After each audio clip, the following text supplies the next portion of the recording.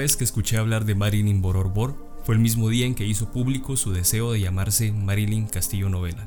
El 19 de agosto de 2018, tal y como lo manda la ley, su decisión se publicó en los diarios de mayor circulación. El que una mujer indígena decida ponerse los apellidos de dos de las familias que dominan, respectivamente, la industria licorera y la cementera, no es algo que pase desapercibido. Aquel edicto de cambio de nombre se viralizó en redes sociales. Todas las reacciones, memes y comentarios estaban orientados a decirle que esos apellidos no le pertenecían y que ese trámite legal no cambiaría su físico ni su condición en la sociedad.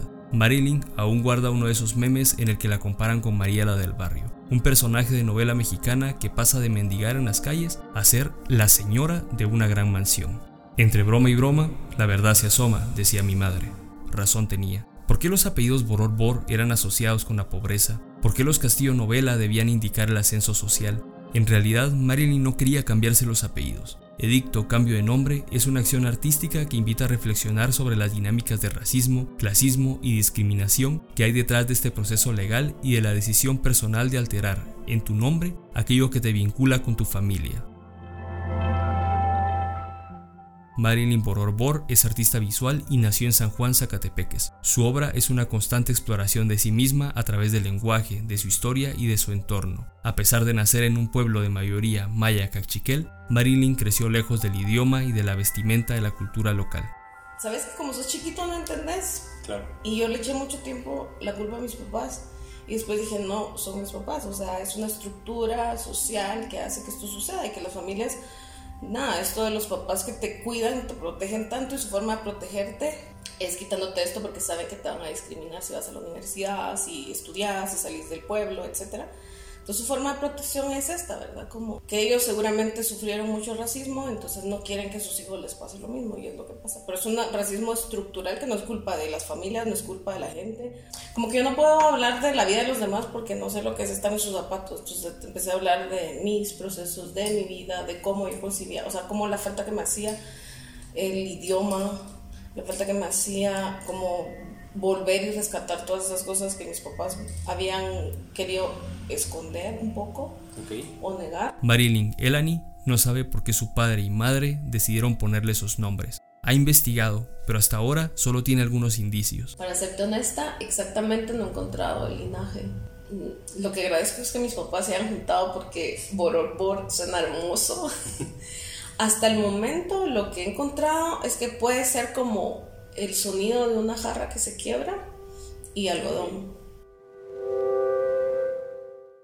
Nombrar. Vaya dilema. El internet está lleno de páginas para ayudar a escoger un nombre. Según Google Trends, lo que más buscan los guatemaltecos son nombres bíblicos. Luego, en el caso de las niñas, buscan nombres italianos o japoneses. Para los niños, italianos o rusos. El nombre dice más de nuestros padres que de nosotros. Habla de su época y de sus gustos, de la forma en que nos veían y de cómo querían que los demás nos percibieran. Con el tiempo vamos dotando de sustancia a ese nombre propio, y siempre podemos camuflarlo con un diminutivo o un apodo. Los apellidos son otra cosa. Nos trascienden a nosotros mismos y a nuestros padres. Ni nosotros ni ellos los escogieron, quizás ni nuestros abuelos. El apellido se hereda como una madeja de lana que va trenzando a generaciones de generaciones. El apellido, históricamente, ha sido una forma de fijarnos a un lugar en la sociedad.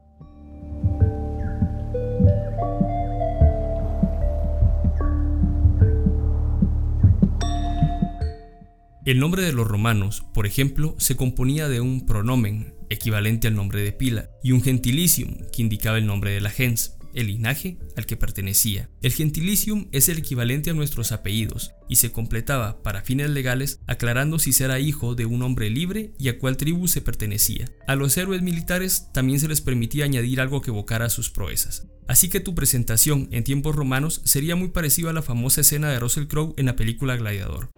Mi nombre es Máximo Décimo Meridio, comandante de los ejércitos del norte, general de las legiones Félix, leal sirviente del único emperador Marco Aurelio. Regresemos al punto. Para la Edad Media los apellidos se diversificaron mucho más pero siguieron indicando nuestro lugar social, de quiénes éramos hijos, cuáles eran los rasgos físicos predominantes en nuestras familias, los rasgos topográficos del lugar del que proveníamos o qué oficio habíamos heredado. Así que los López eran hijos de Lope, los Calvo obviamente solían ser calvos, los Ávila eran originarios de dicho lugar y los Herrera eran miembros de una familia de herreros. Bajo esa lógica, a Marilyn Boror le habría tocado un apellido que correspondiera con su profesión y la de su padre, el magisterio. Es también la protección de los papás. Y me dijo, bueno, te vas a casar, entonces tenés que tener un trabajo de medio tiempo y seguro te sacar aquí en el pueblo y vas a ser la profe de arte del pueblo, entonces que tengas una carrera de medio tiempo y puedes cuidar a tus hijos. Y luego también mi papá fue de los primeros profesionales del pueblo. Okay. Entonces dije como que es el profesor del pueblo, entonces todo el mundo lo quiere, lo respetan, da clases en no sé qué, en el instituto, en las escuelas y todo. Y sí, al final se mueve en un círculo social como de bastante mestizo, ladino. Uh-huh.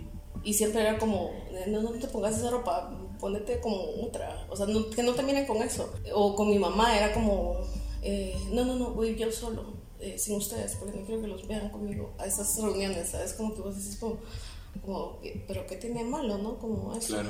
Seguro, porque a los hombres les toca enfrentarse mucho más a la sociedad que la mujer. O sea, como que es el hombre el que tuvo que salir a trabajar, enfrentarse, También creo que es una de las razones por las cuales los hombres dejaron de usar la indumentaria maya mucho más rápido que las mujeres.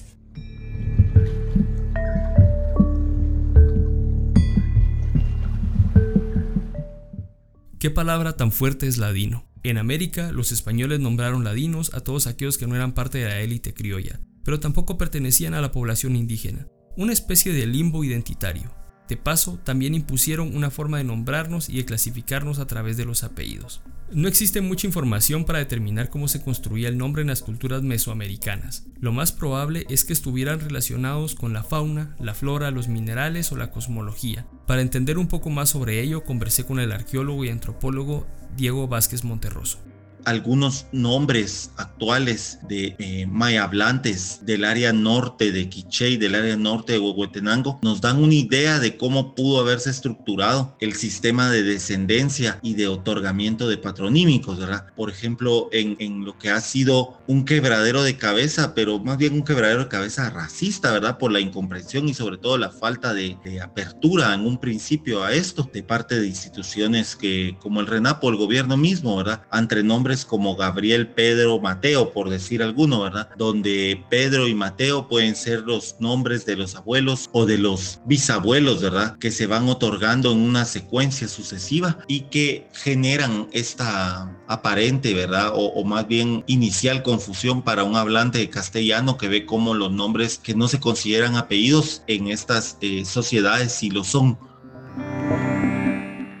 La imposición de nuevos nombres siguió dos vías a partir del siglo XVI, ¿verdad? La vía de la cristianización y la vía de las poblaciones que estaban sujetas a tributar tanto a la corona como a encomenderos, ¿verdad? U otro tipo de grandes terratenientes en los territorios españoles en América. En el primero de los casos, los frailes, ¿verdad? Y los religiosos católicos consideraban que muchos de los nombres, tanto personales como los apellidos o patronímicos, hacían referencia a idolatrías, a prácticas idolátricas de diferente tipo, por lo tanto buscaron suprimirlas, ¿verdad? En otros casos, algunos patronímicos surgían de como una especie de conmemoración o señal de propiedad de un determinado invasor europeo, de militar, ¿verdad? De ahí la profusión de apellidos como Alvarado, ¿verdad? En algunas regiones, o Cortés, ¿verdad? Entre otros. Esa transformación brusca de la forma en que nos nombramos y presentamos tuvo un efecto. Hay un punto más allá de la historia inmediata en que las familias no pueden rastrear su historia,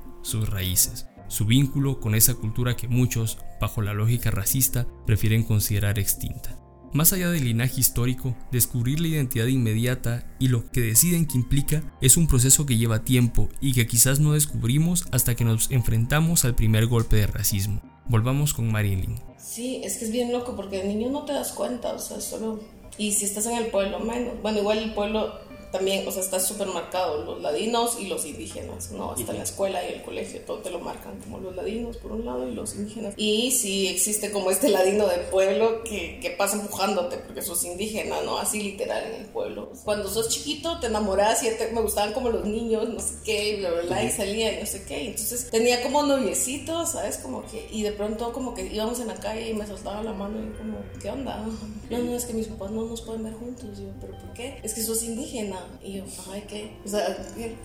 No, es que sí sabes que vos y yo definitivamente sí no podemos estar juntos, ¿verdad? Solo es, pero ¿por qué? Entonces es que no lo entendía, yo como, ¿pero por qué?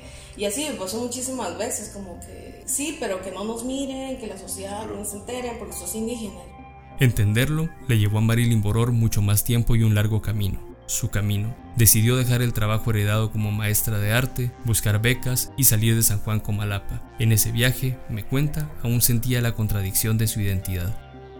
O sea, yo mucho tiempo era como, bueno, no soy ni la indígena del pueblo, porque no me consideraban eso, porque siempre me vestían distinto, y yo como, pero sí soy eso, pero salís de ahí y sabes que sos indígena, pero en el mismo pueblo no me sentía eso, era como bien extraño, sí, estaba como en un limbo.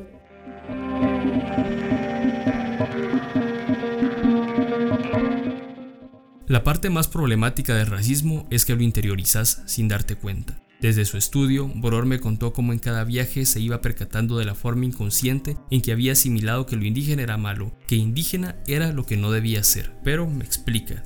Pero es imposible, o sea, tu cuerpo tiene memoria y vas a recordar eso, no puedes negarlo. O sea, yo creo que cuando yo digo que el cuerpo tiene memoria es que de verdad tiene memoria. O sea, yo me acordaba muchísimo en la escuela como que te decían y no sé si te acordás que en algún momento como que marcaban indígena, ladino, indígena, ladino, y entonces ni te preguntaban, era como Boror, indígena, Pérez, ladino, como que ya se asume que sos, ¿no? Solo por sus apellidos. El sistema está tan metido en mi cabeza que siempre buscaba parejas como muy blancas, ¿sabes? Como que extranjeros o sea, te digo que casi no tenía parejas en Guatemala porque era como, ay no, es como, no, son morenitos, no sé qué. En el fondo todo estaba tan interiorizado, me cuenta Marilyn, que ella sentía que también en sus relaciones estaba intentando blanquearse. En las lógicas racistas, todo implica esta transformación que sucede en la vestimenta, en las relaciones sociales y por supuesto en el terreno de las palabras. En la lógica de los apellidos,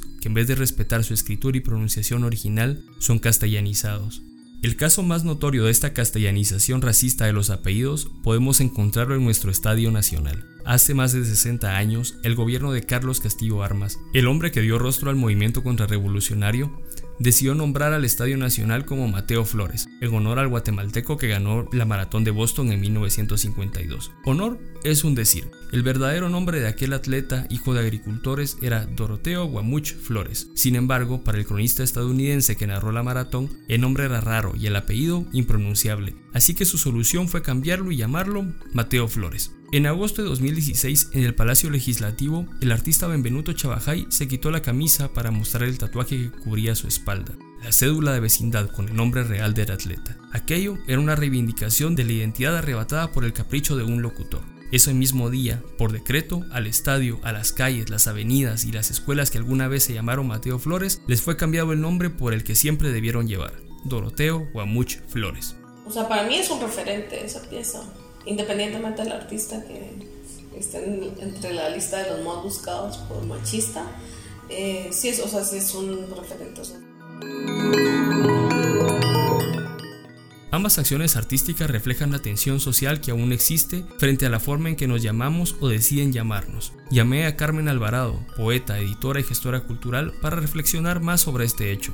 Todo se basa en un error, en una incapacidad de comprender el nombre y en decir, para mí es más fácil esto. Y eso es lo que pasa con el racismo. Para mí es más fácil entender el mundo de estas formas. Estas no son las mías, eso es lo que dice el dominador, ¿no? No son las mías, no están bien. Entonces voy a pasar todo esto por el filtro para que yo lo pueda consumir, que a nosotros pues tenemos muchos nudos, vamos a decir, en nuestra historia. Cuando regresamos o sentimos esos nudos, preferimos cortarlos. Por ejemplo, hay un nudo de ser un país colonizado, de que nuestra historia está marcada por eso, pero antes que que desatar esos nudos, preferimos cortarlos. Y el gesto de cortar esto, por ejemplo, es ser una sociedad racista. El racismo es una forma de cortar esos nudos y de tratar de decirles a todos, miren, el mundo, que hay un mundo ideal y uno que no. Edicto Cambio de Nombre es una pieza realizada por Marilyn gracias a una beca otorgada por la Fundación Jax. No sé, un amigo un día traía como los diarios de Centroamérica a su oficina y me los dejó ahí, yo empecé como a verlos, y empecé a ver los edictos y dije, ¡ah, la gran puchica! Tanta gente cambiándose los nombres y los apellidos, y se volvió como en mí una obsesión de estar leyendo los edictos y dije, ¡ala! Entonces me puse a marcarlos, ¿sabes? Como a ver cuántos indígenas se cambiaban los apellidos a cualquier otro. Y eran un montón. O sea, me asusté, fue como, ¿qué? Eso sin decir los mestizos que se blanqueaban más con un apellido más blanco. O sea, si ya era López, se pone cualquiera que suene alemán, europeo, etc. Claro. Así, entonces, un apellido Tomás, ¿sabes? Como poniéndole la H. Entonces sí, me asusté un montón y luego no solo me encontré como con familias completas, o sea que la primera semana se cambiaba el esposo, la siguiente semana la esposa, la siguiente semana los hijos, uno por uno, así. Entonces me puse a hacer como árboles genealógicos de toda esta gente que se cambiaba. Entonces me daba cuenta que este era el papá del no sé quién y no sé qué. Entonces cuando encontraba toda la familia se había cambiado los apellidos. En su primer trabajo de documentación, Marilyn encontró un promedio mensual de 40 edictos de cambio de nombre. Decidida a continuar con la obra, la respuesta del primer bufete de abogados no fue la esperada. Los abogados de la fundación en ese momento eran como una firma de abogados súper fancy, así súper de los que defendían, no voy a decir apellidos, pero ya sabes, gente de poder en este país, de oligarquía. Entonces llego al buffet y todo así, con los abogados todos entacuchados y no sé qué, y todos explicándome, no sé qué, y yo como contándoles el proyecto, y era como, no, nosotros nunca hemos hecho eso, o sea, una Z que a alguien se le fue, entonces cambiamos el apellido, o esas cosas, pero no entendían, era como, cuando la abogada entendió me dijo, jajaja, lo más chistoso sería que fuera Castillo Novella, y yo, Castillo, gracias. Entonces, los Castillo Novella son dos apellidos de tan larga tradición que se remontan desde la misma época colonial y se convirtieron en referentes de dos grandes industrias, la licorera y la cementera, respectivamente.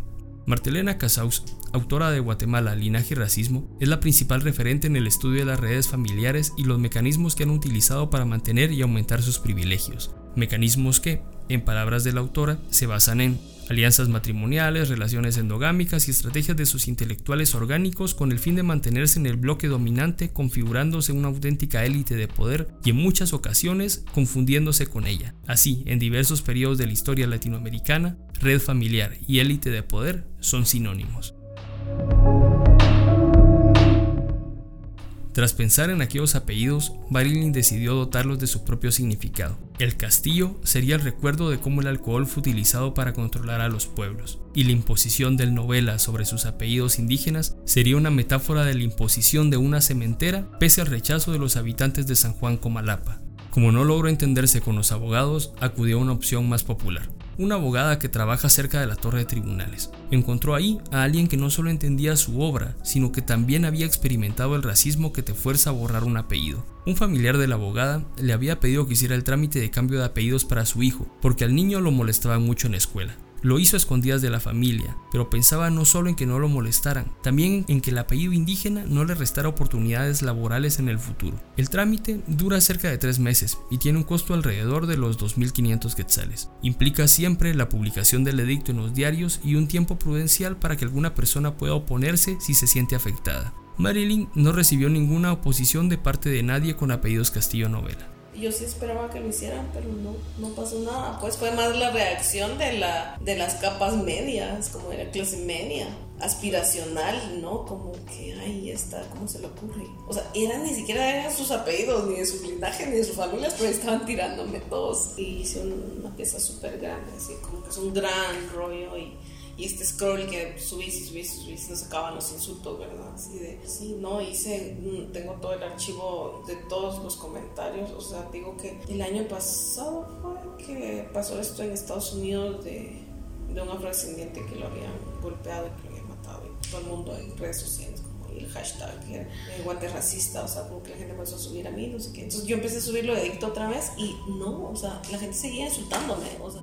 Ese racismo en las reacciones terminó por cerrar el círculo de su obra, porque cada insulto, cada chiste clasista que provocó fue una demostración de que el racismo y la lógica clasista asociada a los apellidos sigue tan vigente como si nuestra sociedad aún estuviera anclada a la colonia. Tan vigente que los mismos apellidos que eran sinónimo de abolengo en el siglo XVI lo siguen siendo ahora. Vigente sigue también las razones por las que el padre de Marilyn decidió privarla de su herencia cultural con el afán de protegerla. Es el costo que conlleva el racismo, la negación de nosotros mismos a cambio de la supervivencia y de la integración en el mundo del otro, me decía Carmen Alvarado.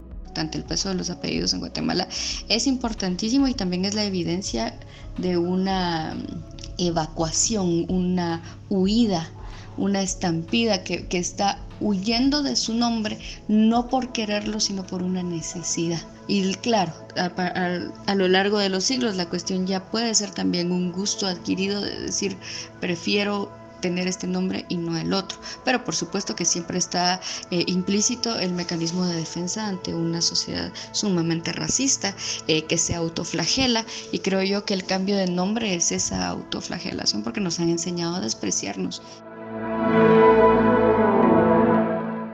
Y de alguna manera todos tenemos algún conflicto personal con nuestros apellidos, con la forma en que nos clasificamos o nos enfrentamos a nuestro linaje. Lo que hizo la obra de Marilyn fue ponernos frente al espejo, fue ver en ella y su cambio de nombre la posibilidad de hacerlo con el nuestro, o bien la forma en que creemos que determinados apellidos solo pueden pertenecer a ciertas condiciones sociales. Yo, por ejemplo, tomé la decisión desde pequeño de utilizar el apellido materno antes que el paterno, y el Wolke, de origen alemán, antes que el Padilla. Lo hice por reconocer el esfuerzo de mi madre por criarnos completamente sola. Con los años, también me di cuenta que el Wolke siempre provocaba otra actitud en las personas. Siempre preguntaban por el origen de aquel apellido. El Padilla siempre pasaba desapercibido.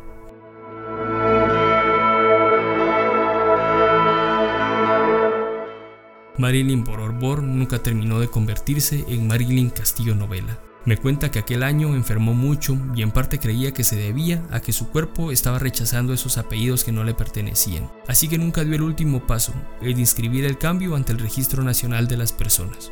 La obra, Edicto Cambio de Nombre, ha seguido generando otras piezas, y entre ellas la instalación de una lápida en la que está grabado el cambio de apellido autorizado por el Estado. El colectivo Voces de Guatemala en Berlín también ha utilizado la obra para reflexionar sobre el ofrecimiento que hace el gobierno alemán a los nacionalizados de optar por un nuevo apellido para adaptarse mejor a la sociedad. 3 años después, Marilyn espera pasar de página, dejar atrás Edicto Cambio de Nombre y continuar su exploración. Con mi obra lo que quiero es como esta memoria, volver a traer como, ¿sabes? Como que en Guatemala existe esta dualidad, los ladinos y los indígenas. Y lo que sucede es que no hay un entendimiento de los dos mundos. O sea, no existe ese abrazo. Porque los mestizos se niegan a entender a los indígenas. Porque así te enseñaron y esta es la estructura que hay que tener. Entonces, para mí es siempre como ese abrazo, como yo sé que sos mestizo, pero quiero que entendas cómo pienso yo como indígena, ¿sabes? Lo intento un poco eso, como abrazar, porque también sé lo que es estar del otro lado.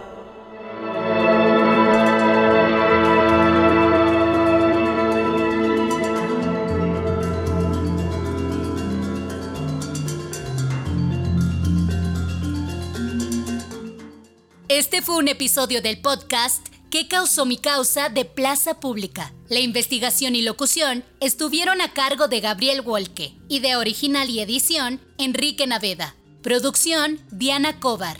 Y en la dirección, Francisco Rodríguez. Síguenos en nuestras redes sociales como Plaza Pública GT o visita plazapublica.com.gt, en donde encontrarás más podcasts y artículos de tu interés.